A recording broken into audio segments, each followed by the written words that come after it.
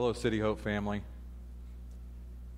Thanks for joining us. I know there's a storm coming into our area, and I want you to know we've already been praying for you and your family. We have prepared ahead of time for this weekend, and I want you to know that this service will run on the hour from Saturday afternoon at 4 all the way through Sunday afternoon. So you can watch it several times, pass the word around, but we're believing that God's going to protect us, and this will just be a minimum rain shower coming through. So I'm not going to see you face to face, but we'll get to see you, or you'll get to receive the worship and the word. So thank you for tuning in. Also, I want to recap the Race for Hope. Thank you so much for giving to that. We're able to build 10 homes in India for single moms and their children, to get them out of huts and get them out of boxes and living in a block house. So thank you for your generosity there. And also let me remind you about giving, because even though we're not in the facilities this weekend, our expenses still go on. So I encourage you to still be faithful in your giving. You can do it online, but just be faithful. Don't miss out on a weekend of your giving. So thank you in advance. Thank you for being such a generous church. Well, we're going into part 2 of Rooted. I'm so excited about this series, and I'm excited for your sake and for mine. If you missed last weekend's introduction to Rooted, please go online and watch this. It's kind of the foundational piece to setting all the way through this. And the question that I set up was, what is the root cause of the fruit in my life? Because we produce fruit, good fruit and bad fruit.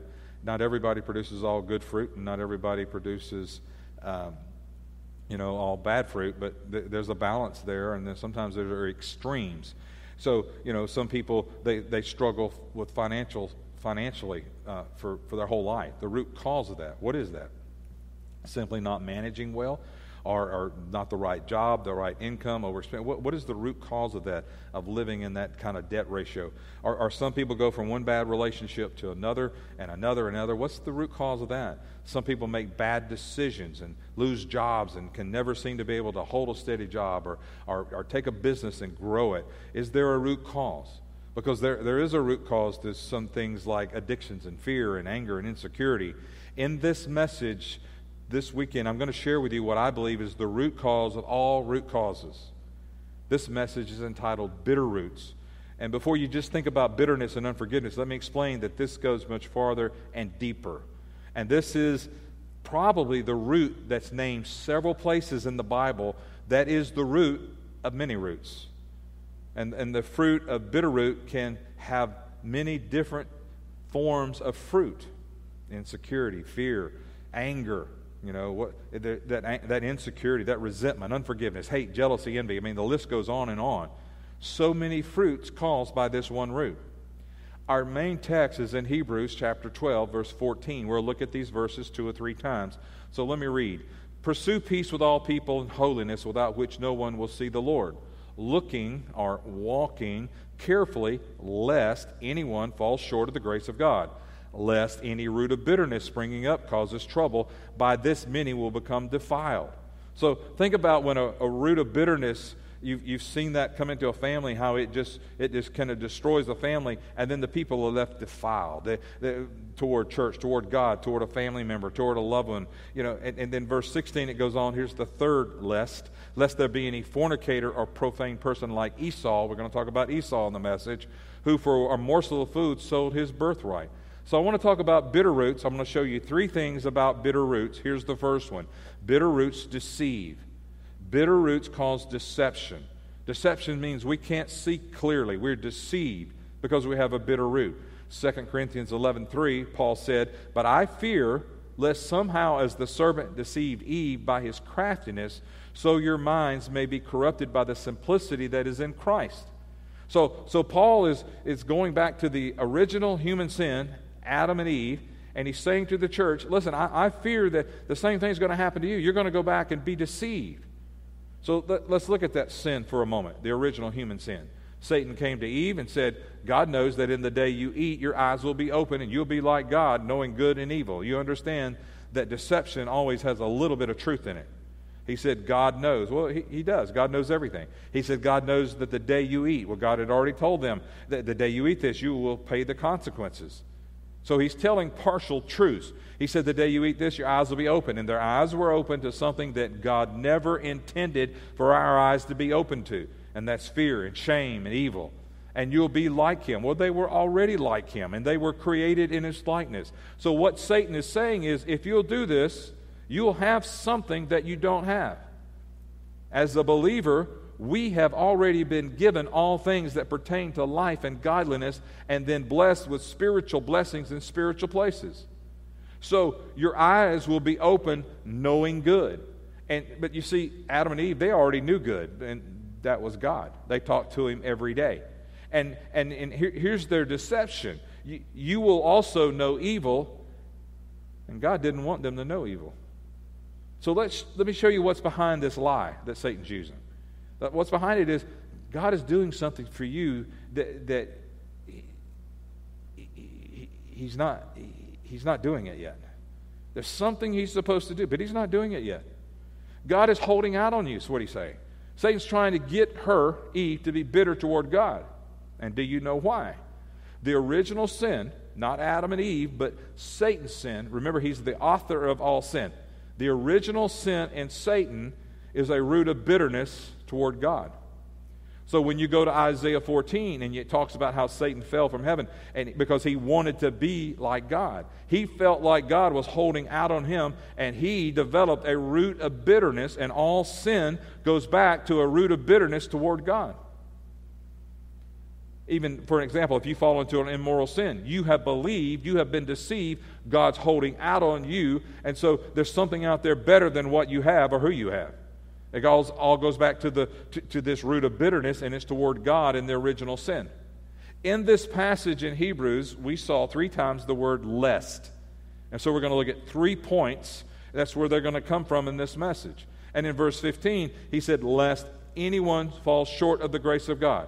So there are 2 ways we can fall short of the grace of God, and they're extremes. The first one is lasciviousness. That means evil and evil living. And for many, they believe you can live any way you want to, and there are no consequences. And then for some believers, if they're living this lifestyle of evil, that's like trotting underfoot the blood of Christ. Just live any way you want to. Verse 14 went on to say, pursue peace with all people and holiness, with which no one will see the Lord. What does that mean, see the Lord? Well, it doesn't mean to look at, it means to see in person. In other words, to be in his presence. And here's what he's saying. Without holiness, you'll never be in the presence of God. And now we know we receive holiness by grace through faith, but we are also to walk holy. So even as a believer, if we're not walking holy, we won't come into his presence. Even as a believer, we can miss his presence because we're not walking in a holy lifestyle. And secondly is legalism. This is where we try to earn our relationship with God. And these are both extremes in the body of Christ.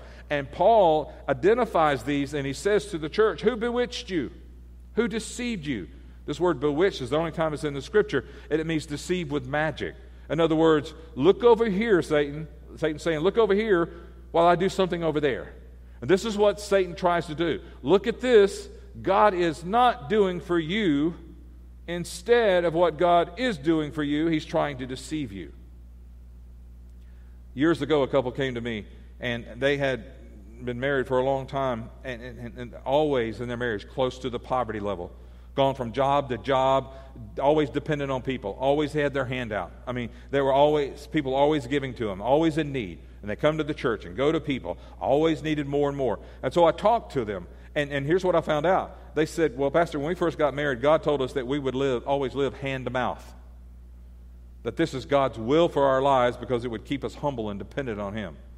Well, I just want you to know that's a lie. And I told them, that's a lie. It doesn't line up with Scripture. That's not what Scripture says.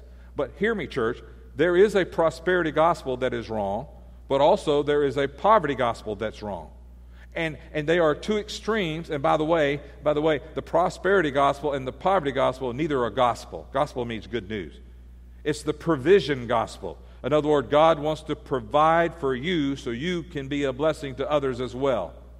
And in the end, these people, what was revealed in them is they were angry with God. Why? Because God was blessing others, especially their family members. He wouldn't bless them. What happened? Satan came in and deceived them. They've been deceived for 20 years, and they had a root of bitterness. And this root of bitterness was toward God, and they couldn't even see it. They could not understand it until we identified it. So bitter roots deceive. And I wonder, do you have a bitter root? I wonder if there's something there, and you're deceived, and you can't hear it. And so maybe somebody needs to speak into your life. Maybe somebody needs to identify it that's on the outside, and the Spirit of God identifies it so that you can understand you've been deceived. Because bitter roots deceive. Number 2, bitter roots defile. Verse 15, lest any root of bitterness springing up cause trouble, and by this many will become defiled. Defiled, the word in the Greek means stained. It actually means the root. It comes from the root to dye. Not a physical dye, D-I-E, but to D-Y-E, another color. So think about how sin stains us. I've had people say, well, I can never feel good with living for God and with my past. In other words, they're saying, every time I look backwards, I see all these stains in my past. Well, the problem with that is you're in deception, because the blood of Jesus cleanses every stain. It says, the Scripture says, even if your stain is as red as crimson, it can be as white as wool. Now, in this same text we read, we see the phrase, like Esau. So let's talk about Esau. Because the problem, many people believe that this passage in Hebrews 12 is talking about the famous story of Jacob and Esau. But it's actually referring to a little-known story about Jacob and Esau. We think it's referring to where he dressed up in the clothes with the animal skin and hair and the smell of a hunter, and his dad said, "Are you Esau?" The voice sounds like Jacob, but you feel like Esau. Jacob lied, the father blessed him. That's what most people think referring to in Hebrews 12, but that's not what he's referring to. So let me show you the original story. Genesis 25:29. Now Jacob cooked a stew. Esau came in from the field, and he was weary. And Esau said to Jacob, "Please feed me with that same red stew, for I am weary." Therefore his name was called Edom. Edom means red. Red stew, his name is red. So Jacob said, "Sell me your birthright as of this day." Esau said, "Look, I'm about to die, so what is this birthright to me?" Jacob said, "Swear to me as of this day." He swore to him and sold his birthright to Jacob. And Jacob gave Esau bread and stew of lentils. Then he ate and drank, arose and went away. And Esau despised his birthright. Esau despised his birthright. Or you could say it, he just didn't value it. He gave it up for a bowl of stew. His birthright was twice the inheritance of his brother Jacob. How foolish. Now, I've talked about Adam and Eve already, how this root of bitterness went through them, but notice there's a root of bitterness between Jacob and Esau. And if you look at Joseph and his brothers, there's a root of bitterness. You look at David and his brothers, there's a root of bitterness. It goes all through Scripture. But notice what we've read in verse 34. It said Jacob gave and Esau ate. He gave and he ate. Jacob gave, Esau ate. Notice in the beginning, remember in the beginning, where in Genesis 3 it says that Eve, gave to her husband and he ate. She gave, he ate. This is too close not to notice. Here's the problem with all four of these people. They believed a lie about God, that there was something God was not giving them. Jacob believed that God was holding out because he didn't have the blessing, the birthright. He didn't have that position. He didn't have that title. Esau believed that God was holding out on him because Jacob seemed to be the favorite child. And that goes on a lot in the natural, where he's favored and he's that child. They're going to go out of the way for him. Eve believed God was holding out on her, and Adam believed God was holding out on him, because they all believed from this root of bitterness. So let me show you how Esau's continually trying to get back at his father and his brother Jacob because of the root of bitterness. Genesis 28:6.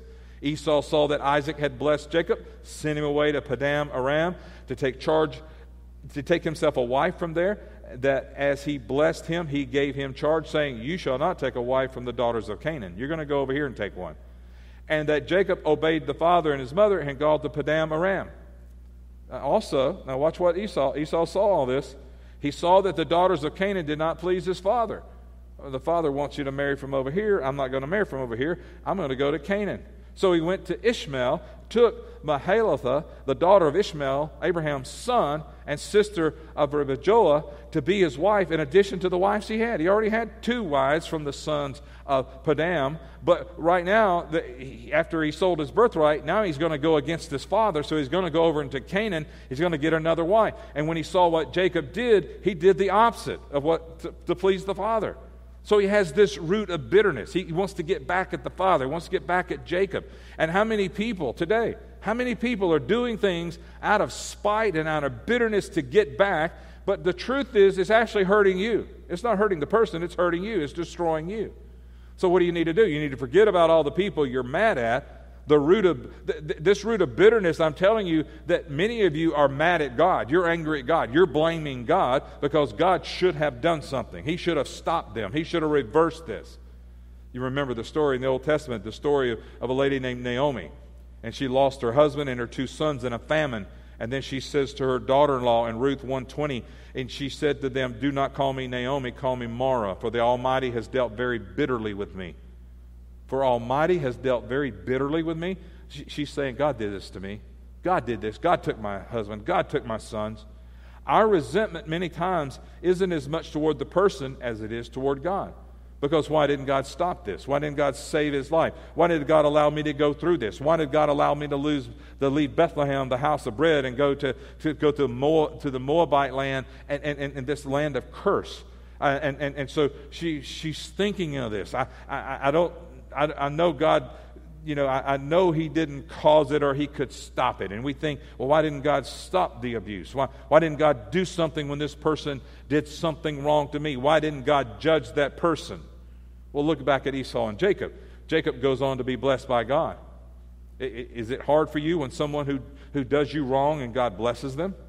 Oh, yeah, it is. It gets under your skin. Why would God bless someone who did me wrong? Why, God? For the same reason God blesses you when you've done others wrong. He's a merciful God. God, why would you bless that person? Because I blessed you when you were wrong. That's what God would say. The root of bitterness is toward God, but hear my burden for this message. I don't think there are a few of us who need the root of bitterness pulled out. I think most of us do. We said in this series, there will be roots we need to pull out, and there will be roots that we need to nurture. And I think most of us have had a root of bitterness, and it needs to be pulled out. And I think it goes back to the childhood. It goes back to the parents. It goes back to the family. It goes back to that root, wherever that root took hold, that bitterness took hold, and there's now resentment and anger toward God, the underlying current of that. God, why did my marriage end? Why didn't you save it? Why didn't you do something about that? Why did my loved one die? Why did you leave me? Why did my business fail? Why didn't you do something? I did this and I did that. Why didn't you do something? And here's what we say, but it's a mistake. We say all these things, but that's a mistake. It's like a lady that came to me, she lost a child, and I'm not making light of her. That's serious. But she said, I have to deal with my feelings toward God. Well, she's under a deception. I have to deal with my feelings toward God because I know God is sovereign and he could have stopped it. So watch, that is not what the word sovereign means. It doesn't mean that God can do anything he wants to. It means that God is the supreme ruler of the universe, but God can never act outside of his character. So let me tell you what God did do. In his sovereignty, he decided he didn't want robots on this earth. He decided to create us in his likeness, which means he gave us a will. And because man has a will, because you have a will, we have screwed it all up. And because we've screwed it all up, there's sin, death, and sickness in this world. Well, God could have done something. No, he couldn't, because he decided to let us make choices. And I'm telling you that the things that happen in our lives, because we live in a fallen world, if we're not careful, that line of thinking, if we let it, that can cause a root of bitterness toward God. And here's why that's so serious. A root of bitterness is a sin. Romans 7 tells us sin brings all manner of evil. All manner of evil comes into our lives because of sin. So let's go back to this word, Mara. She said, don't call me Naomi, which means pleasant, but call me Mara. It's the Hebrew word for bitter.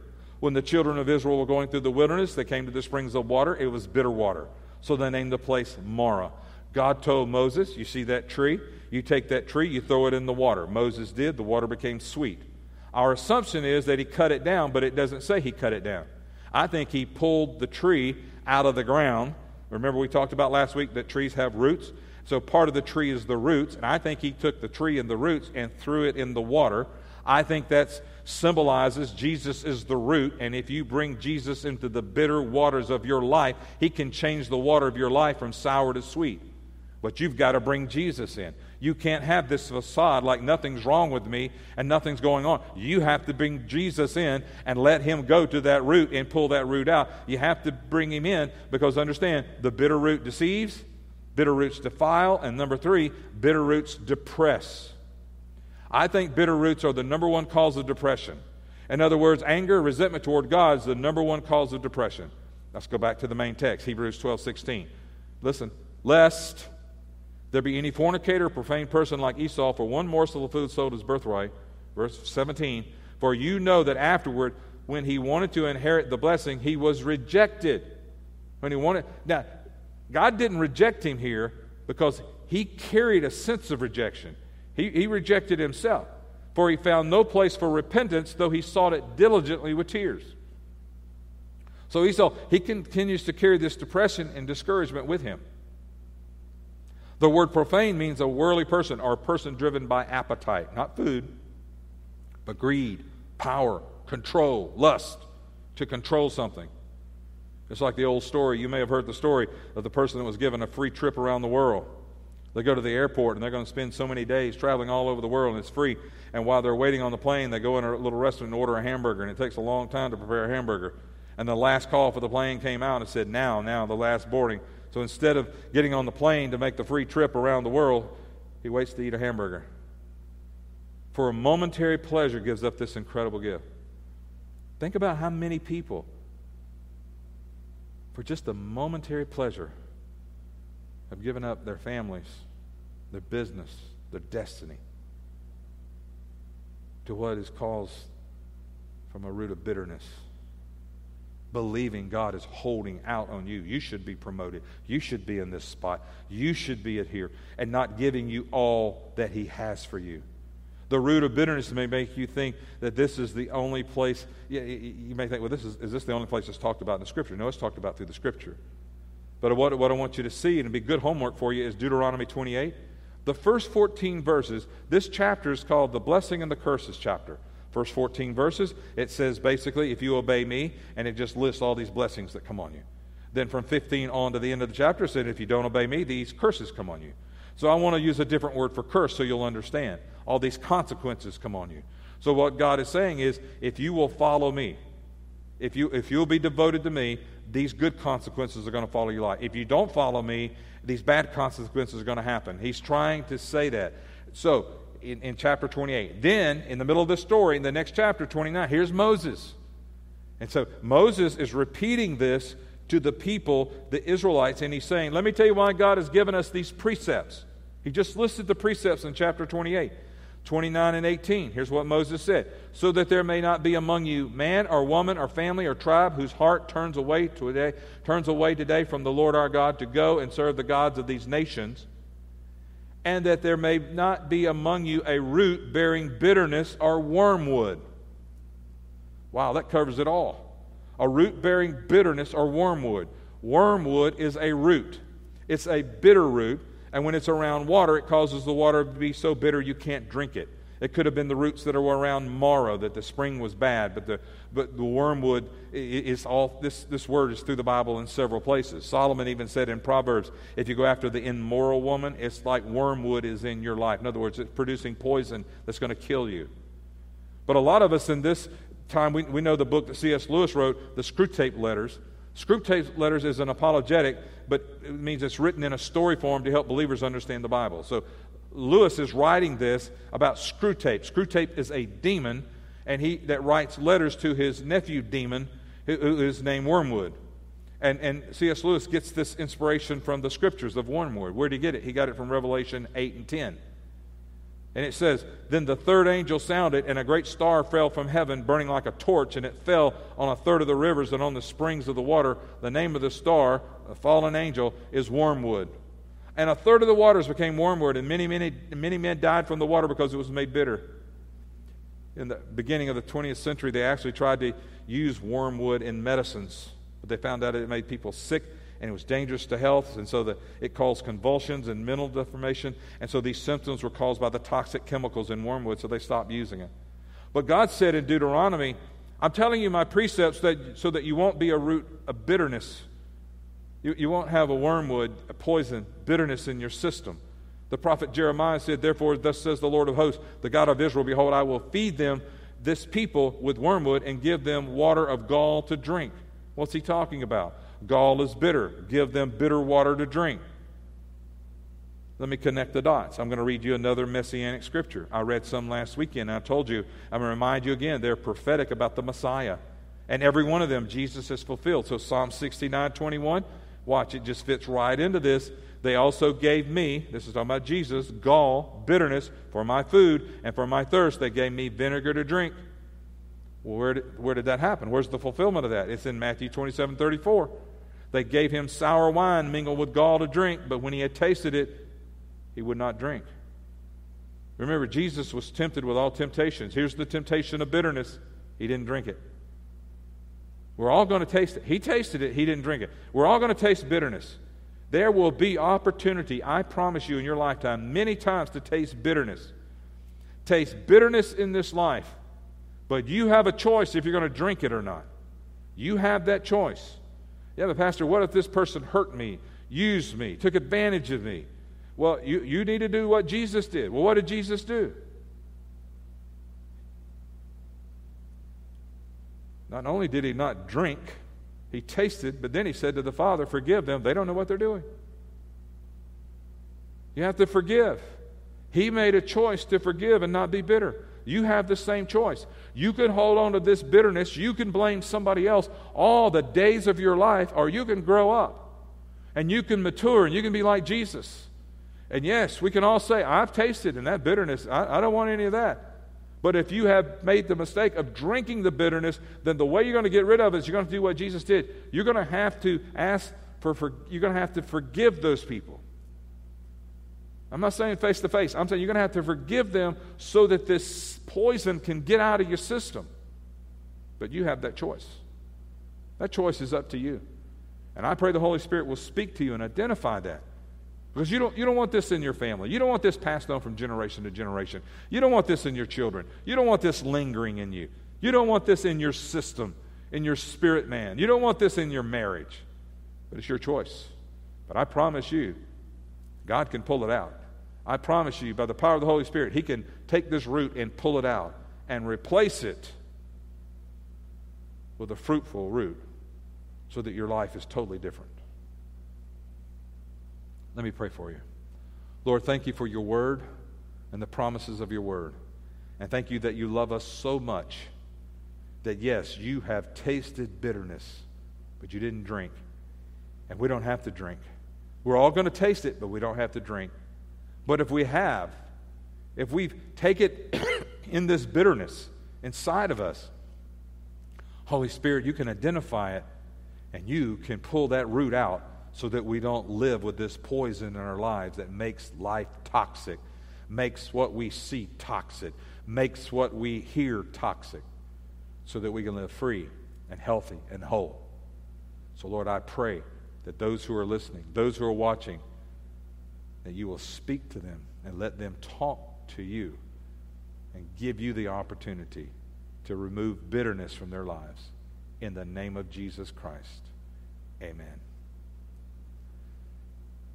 God bless you. We pray God's hands upon you this next week, and we'll see you next weekend. God bless City Hope.